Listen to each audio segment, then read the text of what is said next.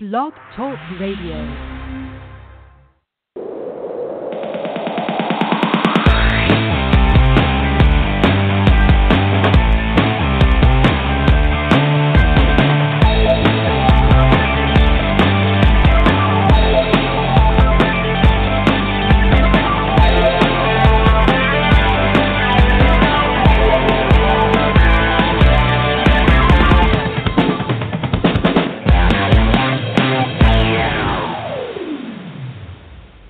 Welcome to the Bottom Line Show Live. I'm your show host, Dame Lillian Walker, and today with us we have an extraordinary guest who is calling in from Taiwan. He has traveled over 100,000 miles per year on over 3 continents. He is an international speaker and expert in manufacturing. He has conducted international trade and business. And today, without further ado, we have Steve Hwang, direct from Taiwan. Steve, welcome to the Bottom Line Show Live. Hi, Lillian. Can you hear us?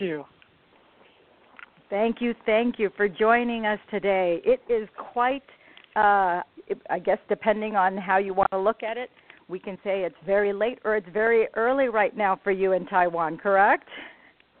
Exactly. But this is something that I'm very used to. As you mentioned, I'm an international man, so I'm nearly 24 hours on air. The time is irrespective because of the different time zones across the world. So, well, before we get into the skinny of, the secrets to success, tell our listeners a little bit about yourself, where you were born, and so forth. Okay. Well, I born and raised in Brazil. My mom is Brazilian. My father is Taiwanese. So that was good because I could experience both cultures.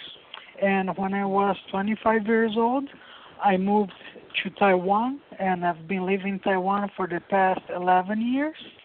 And before that, in 2000, I had a year break between high school and college that I spent some time in Europe, mostly in London. And what took you to London? Well, when I was 15 years old, I did a vacation trip, and I visited Israel, Egypt, Cyprus, and Greece. By that time, I noticed that English was a very important language. By that time, I did not speak much. So instead of going straight away to college, that I knew that I kind of wasn't sure what to study or what I want to do with my life. So I spoke with my dad and said, look, let me go and have a year break. And, I want to dedicate some time to study English. So I checked some places where to go. And then I thought, well, London's a pretty cool place. It's very, very international. So then I decided going to London. And so I was very surprised there. I thought it would be an English school, but actually was a life school. Was my first time living on my own, having to manage money, and I just felt that, I improved, I grew, and then I saw the world in a different way. Living sometimes with parents as a Latin boy, born in the middle class, can be superficial and not like seeing the reality. Being on my own in Europe was a big challenge, and I was glad that I could learn a lot that year. Wow, so it sounds like early on you had an adventuresome travel bug that you were open to exploring and going to any part of the world. Exactly. That was because my father influenced me a lot. He's Taiwanese, and he ended up going to Brazil. He had this spirit about adventure, and when I was 15, he just told me, you've never been overseas, you need to go and travel overseas. And I was in the phase that, I just want to go to the beach and party with my friends, I was at 15 years old. So, and then he started to kind of influence me and tell how much I would learn, experience different culture, meeting new people, and that was like, a turnover in my life. The first time that I went overseas was a little bit scary, was a little bit uncomfortable, but after a week, I was just like, oh my goodness, there is so much more outside of Brazil, and then I started to enjoy and take advantage of the benefits. Wow, that's really remarkable. And so, did you have any experience while you were in London, aside from the obvious one, which you mentioned already about the language? That language was the language that you needed to master. Did you have any other experiences that were aha moments? Yes, well, in London, what's very, very important to me, because I figure out that by that time I was living a great life because my father supported me. But I figure out that if I did not have my father and I could not depend on his support forever, I would have to work hard, I have to do something with my life. So was the time that I started taking things serious, about studying, about, learning things, about, thinking what kind of job I need to do, with how I'm going to make a living for myself, because I knew that wouldn't be easy to have the same lifestyle that my father gave me during my childhood. So that was like my, aha moment. It was tough because suddenly I figured out, well, it's time to grow up. So, but I praise God every day that I had that year, because that was the time that I felt that I went from a boy to a man. Wow. So that's when you kind of asserted your independence and had that reckoning.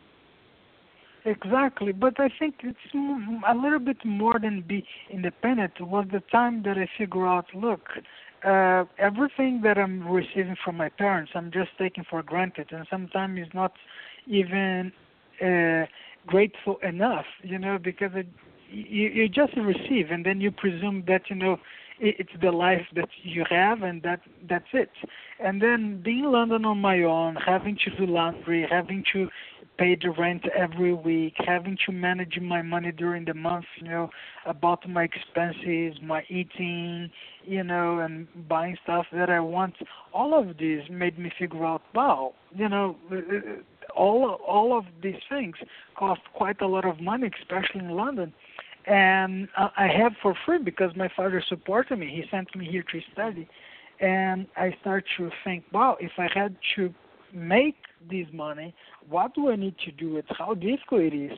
Then it was a little bit shocking, and that I think what made me become mature and and changing my habits and start to think serious about life. And so, who was the first person? Like, what was your first job straight out of college, and what did you go to school for? Okay, I need to go a little bit back to make you understand. After London, I went back to Brazil, and I had a sort of, like a special friend that I was interested in. And then she was a dentist, and she was 8 years older than me. And then I was, in first year of college. I wasn't thinking about getting a job. I was just thinking maybe trying to, open a cyber cafe. That was back in 2000, where the fast internet just came out in Brazil, and I was thinking to, start my own thing. And suddenly, this lady that I was interested asked me a question that, really impacted me a lot. She said, "What is your dream?" And I said, well, my dream is to travel around the world, negotiate huge contracts, learning a lot of language, experience different cultures. And then she told me, well, if that's your dream, how are you going to reach that goal, being like a cyber coffee owner? And then I tried to make it up and think that I could transform that in a franchise. And, I tried to impress her. But the thing is, she didn't buy all my speech. So I didn't know what to say. I asked her, what should I do?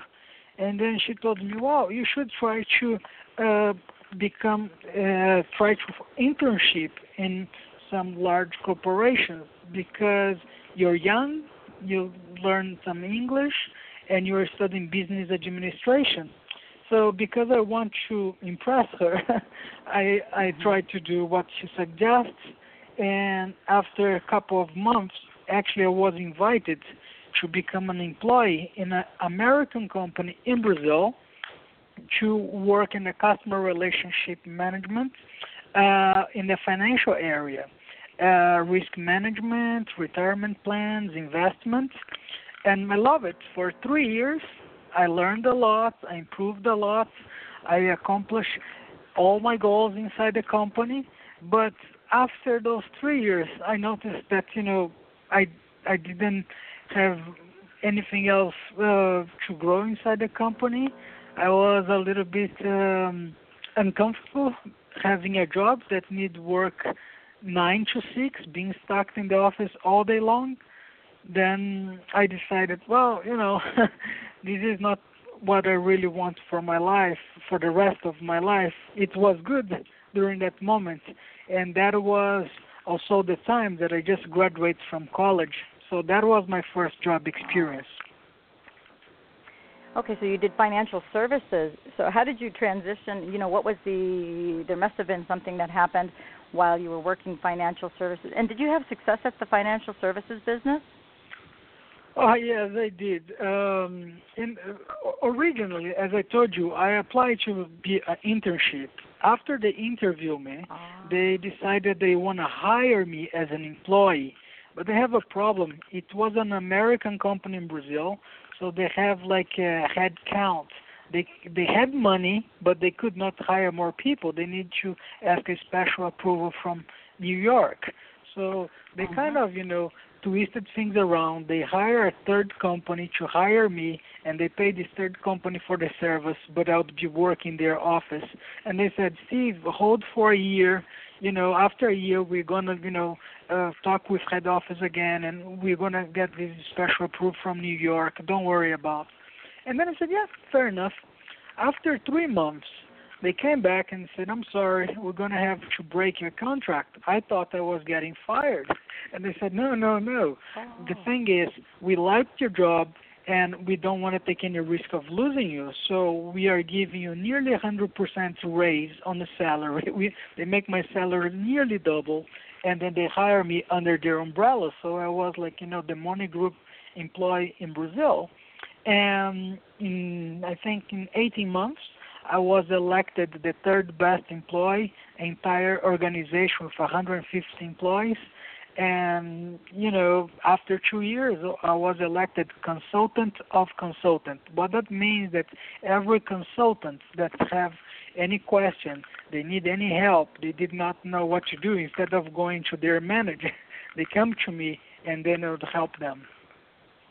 Oh my goodness!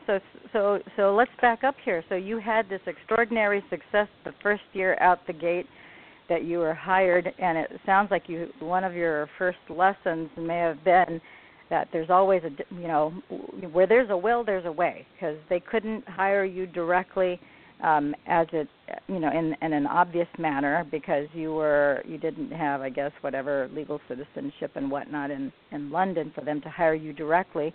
So they went through a third-party company to bring you in, and then you had this extraordinary success where they doubled your income in the first year. What happened? How were you able to do that? Well, I noticed that in a company there is two things that people value a lot. One of them is knowledge.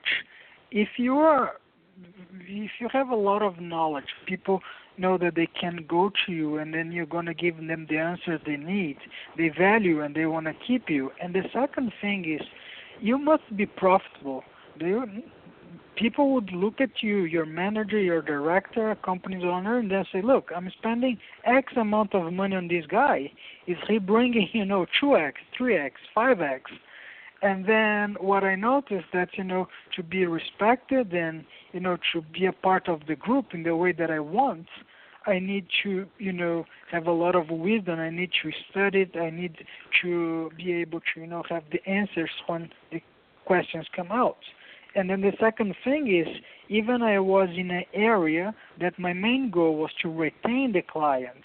I started to generate income through cross-sells, upsells, and then they figure out, wow, we thought we would spend money on this guy, but actually he's generating money to the company. So I think that kind of got the managers and directors' attention. I can imagine so. And so why did you end up leaving that financial services business? What happened? Like I said, at the beginning it was fun, it was something new, but I could not see any reason more than making money. And I also, reached all the goals that I had established. I got my own apartment, I got my car, I was financially stable. So I just couldn't see any challenge. And I figured out that, people loved me there because I was generating a lot of money for the company. They knew they could count on me. I would have the answer that they needed. But besides that, it didn't have anything more meaningful than that. Then I thought, wow, I'm 24 years old by that time, and I thought life should be more than that. So I decided to quit and take a year off. And this year off, I decided to go to Taiwan and do some voluntary work. So I trained for 3 months, prepare myself, learn how to help others, and then after that I went to the outreach phase where I visit Cambodia, I visit mainland China, and work mostly with orphans. Oh, so that's what took you to Asia then? That's how I ended up coming to Asia. And what business did you get into when you got into Asia? Okay. After this year off, I took the second year to study Mandarin and start to look for some business opportunities. And when I came to Asia, again, I didn't want to have a job that I need to work 9 to 5. I didn't want to get stuck in the office all day long, and I didn't want to do something only for the money, something that I didn't like for the money. So I started to come out with a list of things that what I like to do it. So I thought, wow, I like to travel, I like to learn language, and the only way that you can really learn language is if you need to use it. Because if you can't use it, you can't learn, and you don't have the motivation that you need to learn a language. So then I started to think about, well, I like negotiation, I like traveling, I like experiencing new cultures, and I figured out that as an international trader, I would be able to do what I like it and generate income. Wow. So this is very interesting, and this is a common, the golden thread, I like to call it, which is the common denominator that I see and hear from all of the guests that we have on our show is that they honor and they acknowledge what it is that they truly like and want. And what you had liked and wanted had come to a close, and basically you had been satisfied with, the goals that you had set for yourself because you wanted certain things, and when you recognized that was over and you didn't have the challenge anymore, which is part of what you wanted, you decided that you were going to enrich yourself by traveling to Asia and to really follow your heart's passion and embrace language and do the things that really were significant and meaningful to you. And in doing so, it looks like you identified, okay, what kind of business, what do I want my business to look like? What is it that I really, really, really want to do? And lo and behold, now you find yourself, not only in Asia learning another language, but you started to identify the type of business that would have the things that you wanted, which you decided was international trading, right? Exactly. And so what was your first big break there? Because did you know anybody there? Yes, It's a big country. My family, it was in manufacturing business and exporting business. But I never want to work in a family business because what I thought is, in a family business, they would never treat me as another employee. They would know that I'm a relative, I'm related to the owner. And I always had this idea that I need to build my own thing because foundation is something very important. If you know how to build a foundation, even something goes wrong, you can rebuild. But if you get something already set up or already done and something collapses, sometimes you don't know how to start it. I always had this in my mind. That's why I went to work outside. Even my father owned a company, and I never, want to work in his company. I want to build my own stuff. So I worked 6 months for an American guy in Taiwan that takes students to study in UK, America, and Australia. And I was a general manager. And then I figured out that I was, managing a company. I was leading a business for somebody else as I could be doing for myself or even for my family. And I thought, well, I don't think this is like a smart decision. So I spoke with the family and I said, I do not want to work in the company, but I want to work for the company. They are very confused. So here was my proposal. I said, I want to be an independent sales. What that means is I have no time to be here. I don't receive a salary, and I would be receiving my income only based on my performance. In fact, I don't want you guys even to pay my traveling expense. They thought I was going nuts. What kind of job is this? And then I said, well, I want to have my freedom to do my things on my time, By that time, I didn't have kids, so I was a night person. I wasn't a morning person. So I was thinking, going to the office where I was trying to sell my products in the Western countries, where it was night in the Western and day in Asia, wouldn't be, like a good thing. I wouldn't be able to email them or contact them or having, immediately feedback. So, but again, they're not used to that. They're used to everybody work at the same time, in the same location. So I knew those challenges. So what I propose is, look, you don't need to pay me anything. You only pay me a commission based on what I sell. And then they love it because they thought, wow, if you sell it, the company is making money. If you don't sell it, we don't need to pay your salary. What a great deal for us. So that's how I started.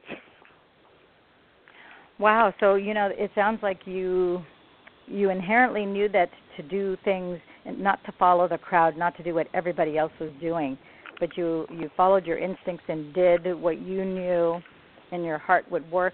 You weren't particularly interested in the typical 9-to-5 job, having a salary where you have that safe and secure salary and you're doing everything cookie cutter like everybody else. Sounds like you, again, because you were very committed to following your heart's desire, you made a proposition that was an irresistible offer, which is really great sales. That's another golden thread that I talk about, that is a common denominator with people who are successful.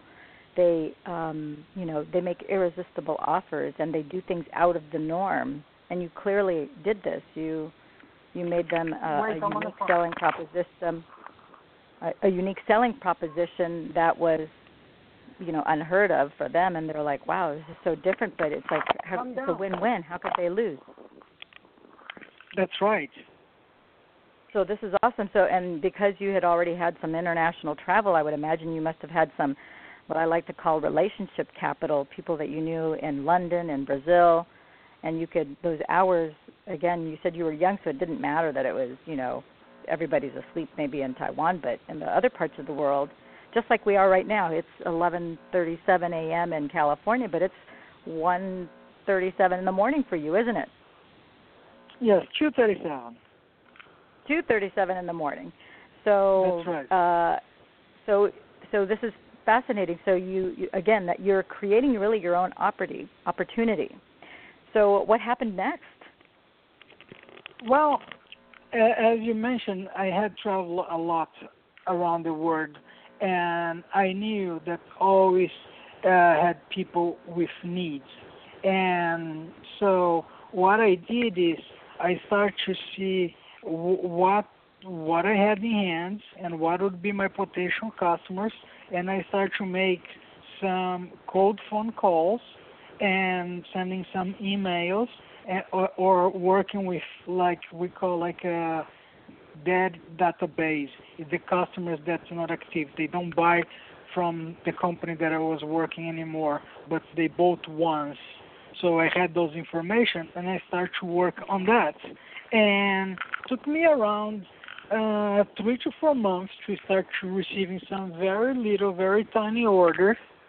And it took me about a year until I got established, visiting customers, going to their markets. And what I learned is that every time that I would go to a country, I would see, okay, I supply X product. And then I would go to supermarkets, craft shops, any retail that would sell this product, and I would check the labels and see where this product is being made. If it's made in China, Taiwan, Korea, Europe. And then I start to compare what kind of price they're selling, what was the import duties in that country, and then I did the reverse math. I said, look, if they're selling at this price, the manufacturing should be selling at this price. And then I knew what kind of range of price or how expensive I need to sell it, or if I had a competitive product, or if I could sell it at the same price with better quality. Then in the labels, I could get who are the importers, who are the brand owners. So I was like, okay, this is my target customer. So that's how I ended up, getting, an advantage of other people that, most of the time are, sitting in the office and, expecting customer to go through the company's website, and then, they follow the regular formula. Oh, a customer find us through the website, they send an inquiry, we send a quotation. If they like the price, we send samples. If they like the samples, they'll place order. But, we have this way I would have no action. Everything would depending on customer. So I just decided to do my way, and doing on my way, after maybe 18 months, the family called me for a meeting, and they said, I'm sorry, we can't keep doing this. And I was like, why? I'm selling pretty good recently. And they said, your commission is too high. It's being higher than the company's owner, even counting his bonus. So we need to change the way that we are doing business. Well, that's interesting. Wow. So that's interesting that you started to take particular notice to where things were being made, and it's evident that you were very proactive as opposed to being reactive, where you're waiting for the business to come to you the way everybody else was doing it. You decided to create the business by going out there, being proactive, and seeking it out and bringing it in. Yes, well, because of my previous job, I knew that having knowledge is crucial. And I noticed that most of the international traders, when they're talking with international customers, most of the time they have no clue what the customer's business is about. They don't know if they're importer, if they're distributor, if they're retailer, if they're a chain store. And then this lack of knowledge is crucial for the factories in Asia not succeed, because they would give the same price for a customer that can buy 1 million a year, and then they give the same price for a customer that want to buy 10,000 a year. So what I noticed is like, wow, you need to know your industry, you need to know your markets. And then my original idea is like, okay, I'll be visiting those countries. I'm used to go overseas, I'm used to use maps, GPS, I'm used to get around. But then when I get in the shops, I start to notice that all the information that I needed was on the label, wasn't so difficult because most of people, their challenge is where I'm going to find my customers. And everything that we want is who sell it, who import it, or who is trading. It's on the labels of the product. Then, understanding these steps made my life much easier. And once I figured out that I had this system that I could do it, I just, start going to different countries and doing the same thing in other countries. Wow. Okay. So that's interesting. It seems like you had a heightened awareness of something that's in front of everybody else, but nobody else is noticing it. But you took notice of where these things are being manufactured, and then you just went to the source and started connecting the dots, and that brought you an incredible amount of success, and continues to bring you to this day an incredible amount of success. Exactly. That's exactly what I did.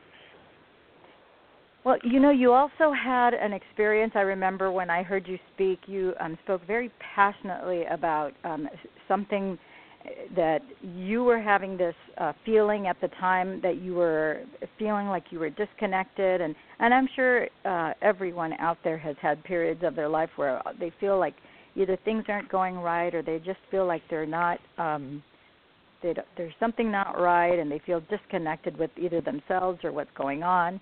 And you had a very powerful talk where you had this this not only thought and feeling, but then you went through this particular exercise, and all of a sudden you had an epiphany. You had an awareness of what the source of that disconnect was. Would you share with our listeners a little bit about that? Yes. Well, I'm a Brazilian. I'm very passionate. I'm a guy that loves physical contact. There is this book that talks about 5 love languages. I think I'm all of them. I like physical contact. I like quality time. I like giving. I like receiving. And the Asian culture, it's very different. There is very few physical contact between each other. Sometimes, the maximum that they do it is shaking hand, and that is not even common. So for a Brazilian, it's very different. But because I want to honor the people here that receive me so well, and I didn't expect the country to adapt for me. I thought I need to adapt for the country. So I just, started to change. And I figured out that, in somehow I was losing a little bit of my passion, about my motivation, about my identity. And then in LA, during a seminar, we had, 7 days and 7 nights. It was very intense, very hard for me that I was, attending this entire seminar in English. That's not my first language. And I was challenging, physically challenging, emotionally challenging, because I was feeling very sick, very tired, struggling with jet lag, and I had a throat infection. So I was like, oh my goodness. It was being very, very hard to me just to be around, And suddenly, one day, I get down, and one of the classmates that, ironically, she's Taiwanese, born in Taiwan, and migrated to America when she was 12 years old. And then the way that for her to greet me was with a hug. I thought, oh my goodness, that was nice. It's been so long that I didn't have like a good morning hug. And, and suddenly another guy that was giving us some tips on Qigong did the same thing. And I was like, oh my goodness, it is good to be hugged by other person other than your wife or your own kids. And then just, an hour after that, we have an activity in a swimming pool where would, be, carrying somebody else in our arms, and then we need to make sure that this person wouldn't, draw inside the water, her head wouldn't get in under the water, and we need to make sure that this person felt comfortable. And it was like 30 whole minutes touching somebody else that, I didn't know before. And I noticed that the goal on the exercise was to, build trust between the classmates. I knew that. That was obvious since the very beginning. But what I learned is that the way that you build trust is with two ingredients. One of them called intimacy. Because, holding somebody inside a swimming pool, you can't get more close than that, And it's not that I was doing for my wife or my sister or, I was doing, a classmate that I met, 2 or 3 days before. And I learned, wow, when you have intimacy, you're building trust. And the second thing was responsibility, because I was being responsible for somebody. I had their lives in my hand. I didn't want them to feel afraid. I didn't want them to feel scared. I didn't want them to feel uncomfortable. So, and then I figured out, wow, what a powerful thing. And then what I noticed is that without acknowledging those things, that was what I was doing to my customers, and that's why I was being so successful in business, because every time that I sit with customer, I built this trust. And the way that I built is I would speak their language instead of expecting them to speak English. And then they feel, wow, this guy is different. He does not expect me to speak English, And then they felt comfortable. They opened up their heart to me. And then every time that I would offer something, a business opportunity, investment opportunity, I was being very, very responsible about what I could deliver. And then I always over-delivered. So I thought, wow, I was doing something, but I didn't exactly knew what I was doing. And through this exercise, I thought, wow, my goodness, that's it. If you want to build trust, you need those two ingredients, responsibility and intimacy. And there is a way that I found to, build trust. Wow. So that is absolutely phenomenal, because it's funny because there are oftentimes business people who have incredible amounts of success, and sometimes they can't articulate, the bottom line as to what it was that they did that made them so successful. But it sounds like you were very aware that the key to your success was you were able to establish intimacy, you were able to establish a trust relationship between you and the other person, and you take the responsibility of their life, of their experience with you in that business relationship, and that the combination of those three ingredients is what has built, it's a beautiful foundation that stands the test of time, that really continues to pay dividends for both you and the other party that's involved in that relationship. Yes, that's true. And that's it's at the heart of the matter here is you're really coming from a place of your humanity to your client's humanity. And I think that's why it's such a powerful effect. Internationally, it doesn't matter. It crosses geographical lines, cultural lines, over bodies of water from, the Atlantic Ocean to the Pacific Ocean and beyond. Yeah, I understood that in the international trading business, there is always a risk. When you're buying overseas, it's a little bit different. You can buy it cheaper in somewhere else, and because of that, you take the risk. But it's never the same when you're buying in your own country, in your own city, in your own neighborhood. In your own city, your own neighborhood, you know the place you're buying. You know that you can go and ask a refund. You can change. You're going to have your warranty and everything else. On international trade, it's very different. You pay up front for something that is not even done yet. Most of the manufacturers only produce after you pay a down payment. So there is a lot of risk. And most of the time, you pay the balance before you even receive the goods. So I understood that these risks make people, okay, I'm willing to gamble. I wanted to buy something cheaper, a product far away from my country, because then I would have a better profit. I would have a more competitive product or a different product or whatever reason they have. But they always had this fear, what I'm going to receive, because I'm paying everything up on front.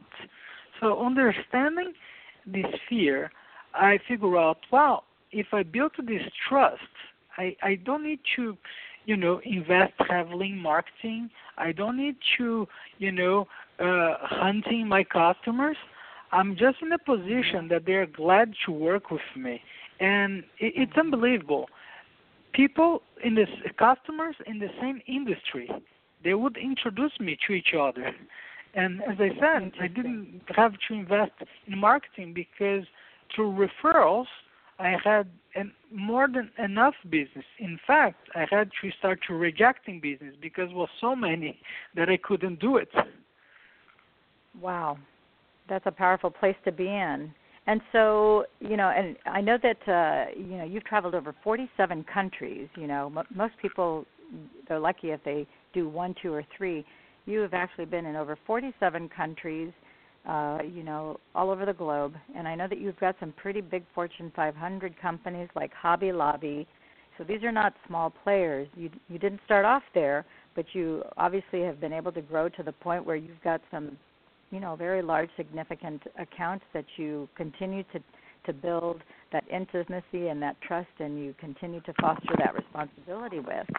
So what would be your recommendation for anyone listening who has a business maybe that is here in the States and they're looking to do business, let's say in Taiwan or anywhere else overseas? What would be your first advice to them? Okay. There is 3 simple steps that I would say. First of all, you need to find a need for a product or service. I started with glitter. It's a very shiny product. It's like a polyester film metallized with colors cut in hexagonal shapes. But I noticed that but a lot of Christmas decoration, a lot of crafts, a lot of makeups, a lot of even shoes had glitters, And then I thought, wow, this is a thing that's in many, many, many, many products. So here we go. I found a product, Then the second step was I found a product, and the next step is to find, the supplier. Who can supply? I was lucky enough that my family manufactured that, so I didn't have to look for the supplier. But if I didn't have my family, what I would do is I would look for good suppliers that would have great products, good service, and affordable price. And then the third step would be, okay, who will be buying these? And I figure out that, for instance, in the States, all the craft shops, Michael's, Hobby Lobby, AC Moore, Joanne, all of them carry a lot of glitter items in their products. And then I thought, look, those companies, they have 400 stores, 1,000 stores, And then I discovered the dollar shop, like Dollar Tree, 99 cents. I was like, wow, those guys also carry those products.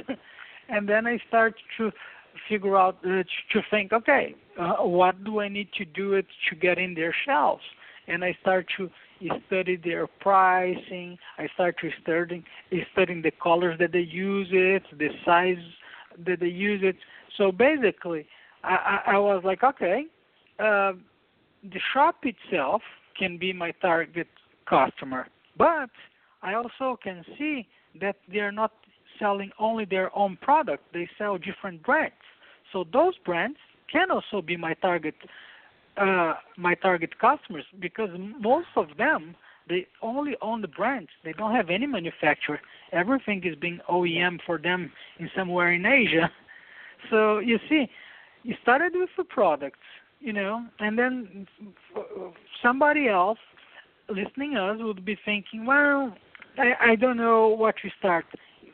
See what you like it. If your passion is cars equipment, if your passion is technology, then look for something that you have intimacy, that you know profoundly, or that at least you like it.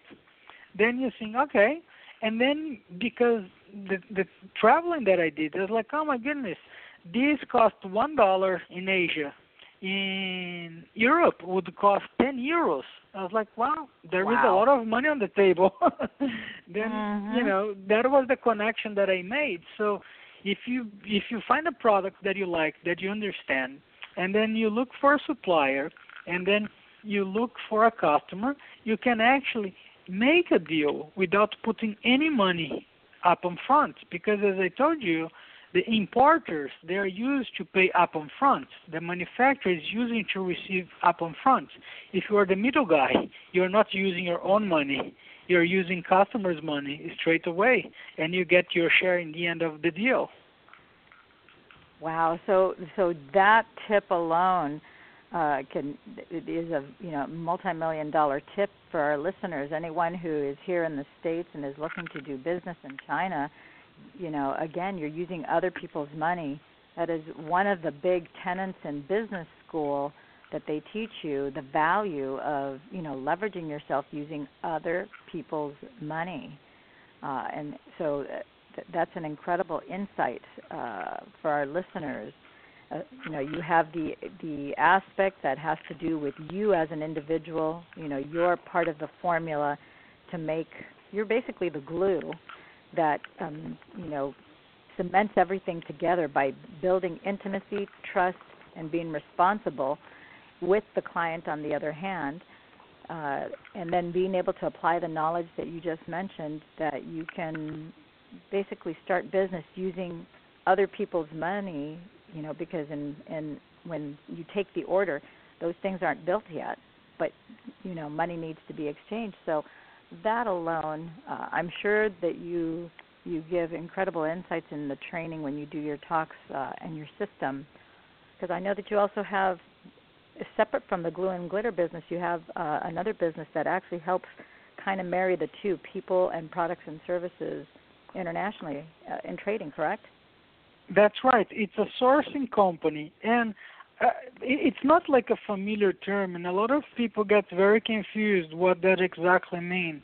But that business actually fall on my lap. I didn't created that. It was natural.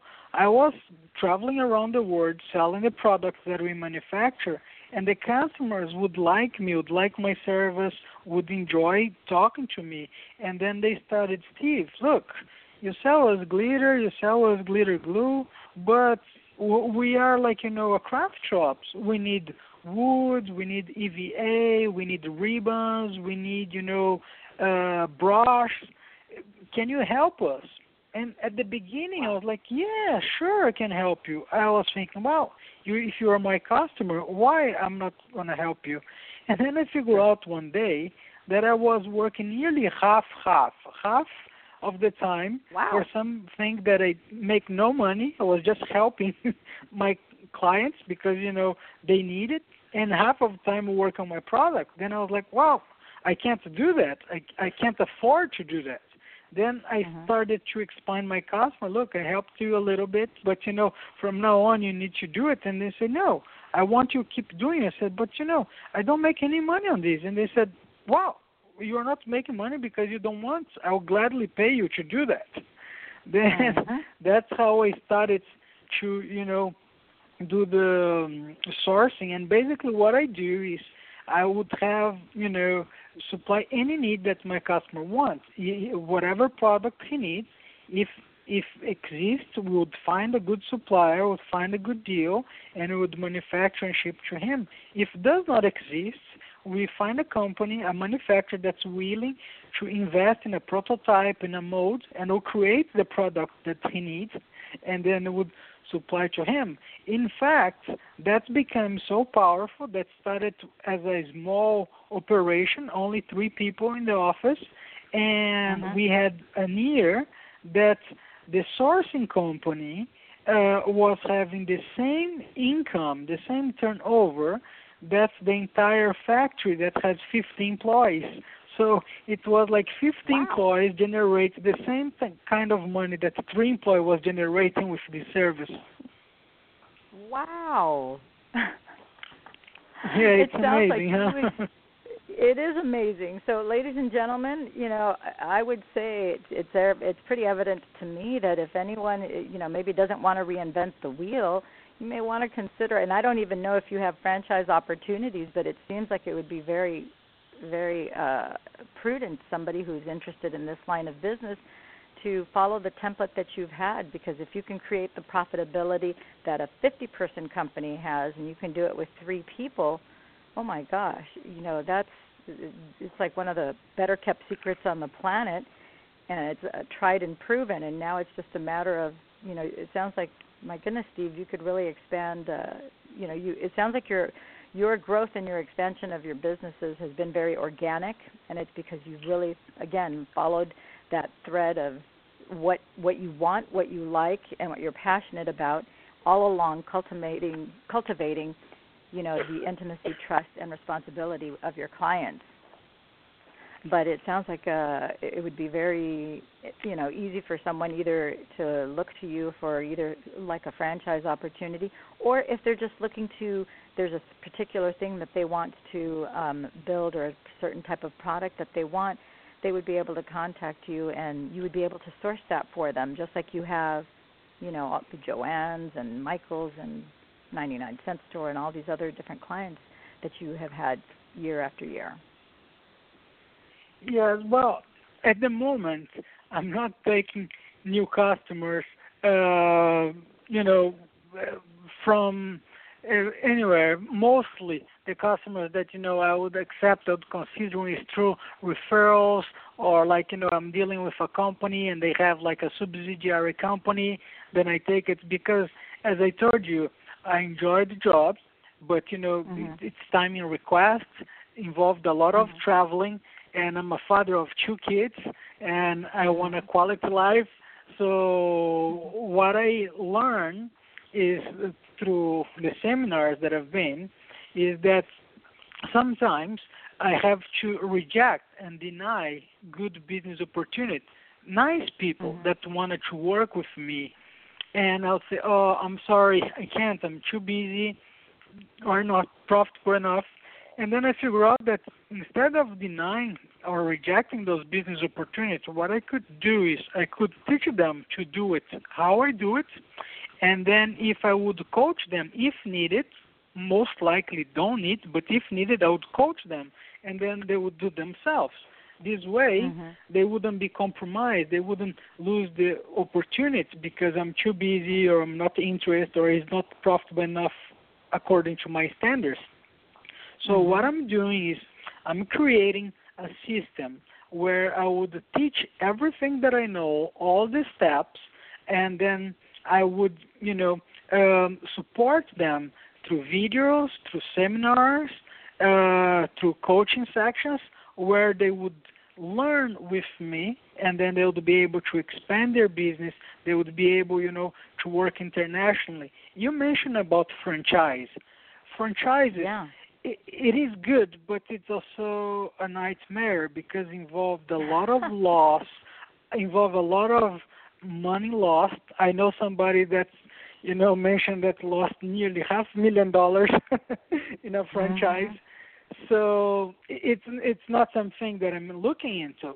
But I had a different way that's much simpler and can be done year by year with a simple agreement that is called agencies. What I mean by that is that in some countries, not all of them, only the countries that I'm interested, I would nominate somebody as my exclusive agent. What that means is that they would give this person exclusive power to represent myself, to represent my company, to represent my brand in a specific country.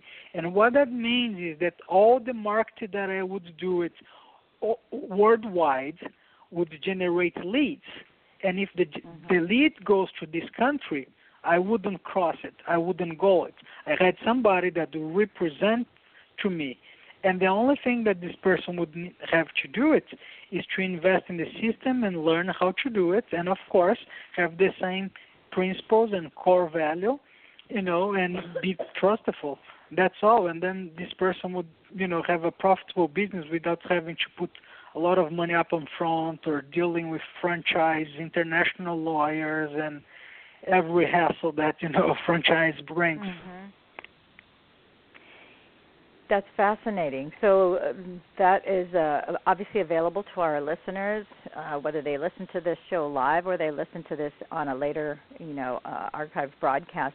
Now, I also wanted to bring up the issue. I know that you had shared when I heard you speak. You had mentioned also about one of the things that you had done when you were, as you were moving from one stage in your career to the other. You had this repeated prayer, and I've never heard anybody quite language it the way you have. And your actual words were, if I recall, that you asked God to not only bless you, but also to honor you, so that whatever step you needed to take next, which at the moment, part of your prayer was because you didn't know what you needed to do next. So you were asking for a blessing and an honoring, that God would bless and honor you. Would you elaborate a little bit more on that? Yes, sure. Well, I consider myself very blessed, and I think that everything that I have in my life comes from God. Yes, I do my part, I study hard, I work, I meet with people, I do my job, but I believe that there is something stronger, supernatural, and that comes from God. So what I would pray is that, God would honor me, because when you ask God to honor you, you're honoring God and recognizing and being thankful for what He has given us. I think that's powerful. So instead of just say, please bless these or help me to go through this deal, I said, please honor me, because I know if God would honor me, everything that I would need would come together in the packaging. So that is the way that, I pray, and then I always honor God, with my actions, with my language, with my prayer, with my testimony. So that's what I believe. Wow. So, I can honestly say, and I have interviewed hundreds of people, and you're the first person who I've ever actually heard them express it the way that you have. We have, everyone always shares their spiritual walk and whether it's prayer or meditation and so forth. But I've never had anybody quite language it and you say that they actually ask God to bless and honor them. So I thought that was really quite interesting, and it makes total sense. And also your perspective that, you're asking not only God to bless and honor you, but that your actions, your words, your deeds, the way you're choosing to live your life is in honor of God. And so it seems like it's a full circle. You're honoring God, and then God honors and blesses you. So what a beautiful thing. That's right. I truly believe that, everything that we sow would reap. So I'm sowing a good seed, with my love, with my passion, with my words, with my good character. So I expect that back. And I think through my, honestly, a prayer, I know that God, it's important. I know that's our Father, our Lord, I respect, but I also talk with Him as a son, and I think maybe in this intimacy, I just came out from my mouth, one day, please honor me. I was facing some challenge, and I felt, wow, if I don't succeed here, would be a shame not only for me but also for the God that I represent. Then that was the first time that I prayed and said, please honor me. And since then, it's part of my prayers every day. Wow, that's a beautiful, beautiful approach, I think. So where can our listeners get more information about you, your sourcing company, and get in contact with you, Steve? Okay. As I mentioned before, I'm a very low-profile guy dealing with many customers that compete in the same field. We do not expose too much about names or products, but you can have a brief idea about the things that we do it on my website. Is www.creativo,